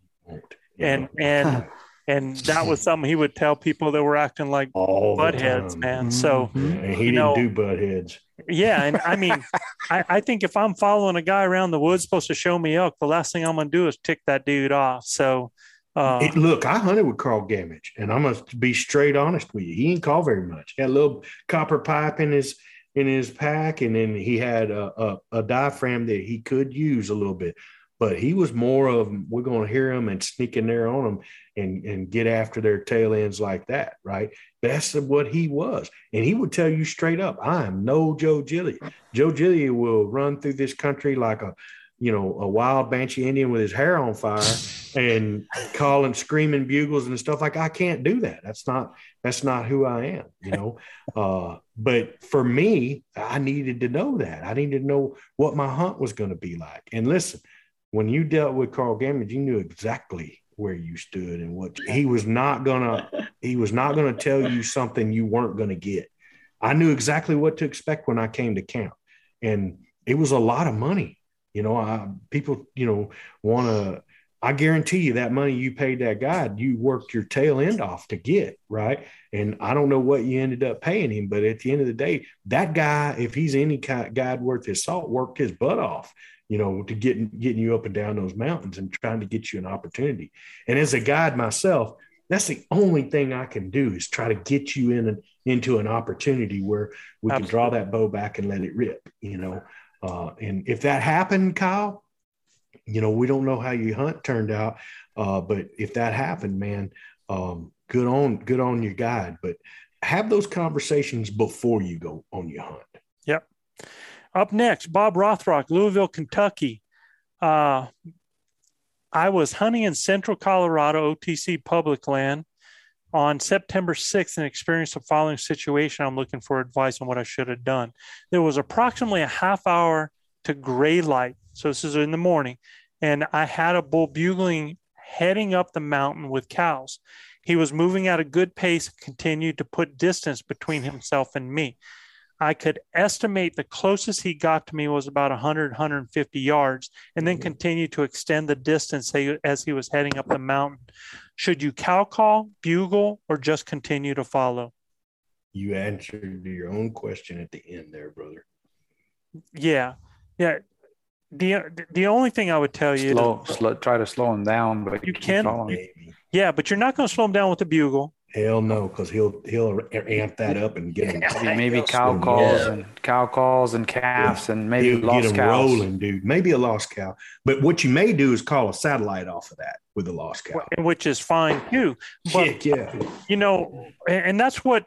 So what you got to think of doing is slowing down the herd. And a lot of people don't talk about calling to do this. And you can slow down the herd, you know, by using some of those buzz calls with the lost calf sound, you know, with the lost cow sound, you know, yeah. And then sound like a herd back there that's trying to, or even some regathering noises so that you stop them up. Yeah. You get those pleading cow noises out there so that you're not talking to the bull, you're talking to the herd, you're talking to the cows, slowing them up, and quit and don't try to close the distance behind them. Up paralleling them. And wherever you're hearing that bull, keep moving ahead of that bull. Now you're getting even with the herd because that bull's trailing back there most of the time. Make sure your wind is not up your tail end when you go to making a move on that. You want to be on the downwind side, down thermal. Yep, absolutely. And Joe, this sounds very familiar to your bull last year. Yeah. And we were actually trying to go up the ridge, paralleling them and trying to slow them down. And if you're going to try to chase him down, son, you better be a guy that can get a 5K in. I'll tell you that straight up, because when they start going up, they're unbelievable athletes. And for me, it's just better for me to take my time, get around the side of him. And the elk are also unbelievable athletes. Oh my God, absolutely. Well, and let me tell you what happens though too. Like, and RC just pointed out that close he got was 100 and 150 yards. And here's what happens a lot of time with that, especially if you're coming up behind them and that bull stops at 100, 150 yards. When he stops and he's communicating with you, guess what his cows are doing? They're moving up the hill, rolling. Yeah, and so he stopped while they're moving up and he's talking to you, and then he turns around, he does this little jog, man, doot, doot, doot, doot, doot. And it sounds like they are sprinting away from you, but really he's just keeping up with his cows. So that's why it's critical to try to get on his parallel side when you're doing that. And I have also used display bugle short roundups to try to actually stop the cows and pull them my way a little bit, or get that bull kind of ticked off thinking that I was talking to his cows instead of challenging him. So again, that's the thing, you don't want challenging. Right. If you challenge him, he's going to roll them up even harder. Absolutely. I want to communicate with the cows. I forget about him, man. And if he's going to stop and bugle 100, 150 yards, I'm moving up to I'm trying to get on the same level as him, not a little in front of him. Okay. So that's just something for you to think about. You got to keep moving. You're like, okay, he stopped at 100 yards. I can hear him. You should have been covering another 50 to 100 by then. Yeah. You should be moving off to that side on that parallel side, because it's a fantasy, man. It's a fantasy that bull is going to stop. He's got cows moving up the hill and he's going to come back to me. Ain't happening, brother Bob. Yeah. Listen, Bob, and if you bugled at that bull, shame on you.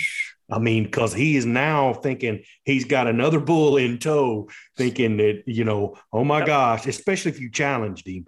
Oh my gosh, this other bull's fixing to come up here and carve him out a piece of my harem.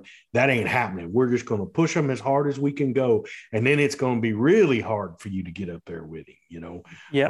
So like Joe said, be quiet, get around the side of him and dog him from the side parallel. And then once they get to their destination, which could be a long way away. It might be. RC, how long? How far? Right. How far are you seeing some of these bulls go to destination? I mean, they a lot of them will travel 3/4 to a mile or 2 miles. If you're pressuring from the back or something ends up bumping them, they end up going over a saddle into another one and up the next ridge, Right. But a lot of times these guys, man, they're not trying to burn energy if they don't have to. And so if you get on that parallel side, man, and you just kind of chill, they'll get up to a spot and they'll get bedded down. Settle down. Yeah. Especially on a north facing slope, if he's going up there anyway to get to some shade, you don't have to go real hard at all. You can stay if you're within 150 yards of him. man, just put it in low gear and just kind of keep easing up to the right side of him. And before you know it, you'll be in his bedroom. So Chris Vogel, you're up next from Atlanta, Georgia, but we're saving you, bro, for our next show.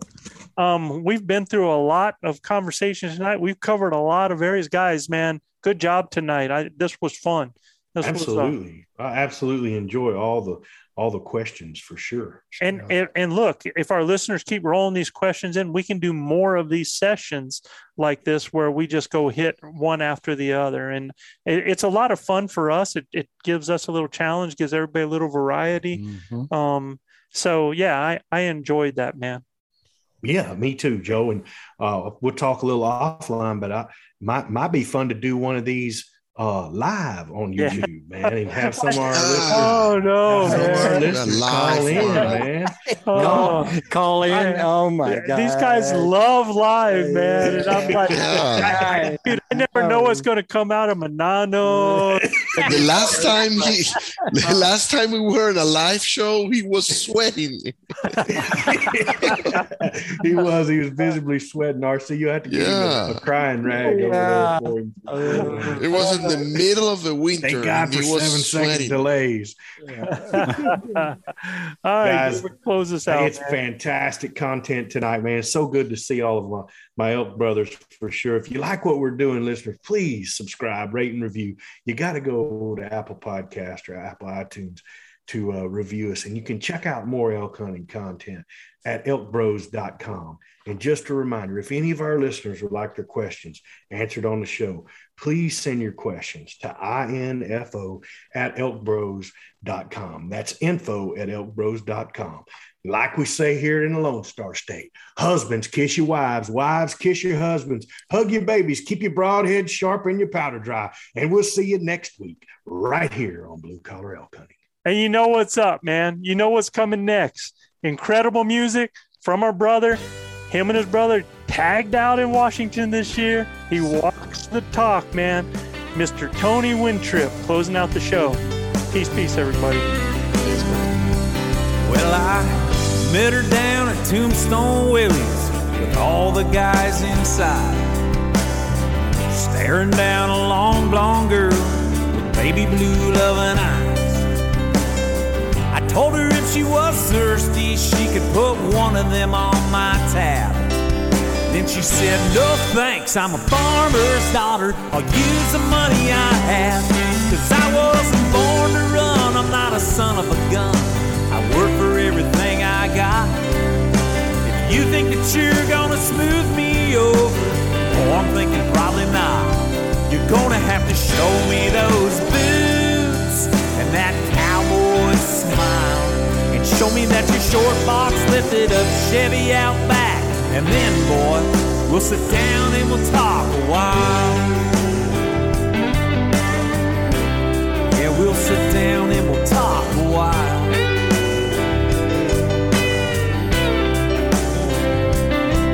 Let me hear your background run around, everything held up inside.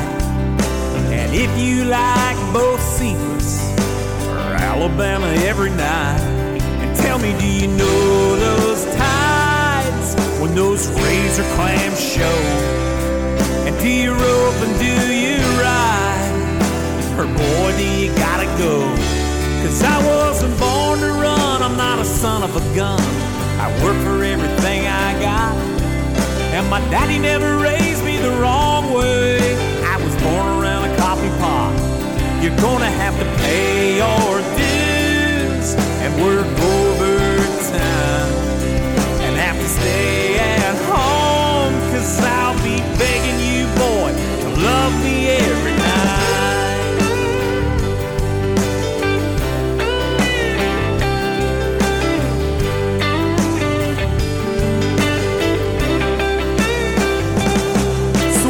Telling me, boy, is that the way you really are? Are you feeding me a lie? If it is, you won't get far. 'Cause I wasn't born to run, I'm not a son of a gun, I work for everything I got. And my daddy never raised me the wrong way, I to show me that ring with that big bright shine, and a cross around your neck with a big old smile. We'll sit down and we'll talk a while. Yeah, we'll sit down and we'll talk a while. We'll sit down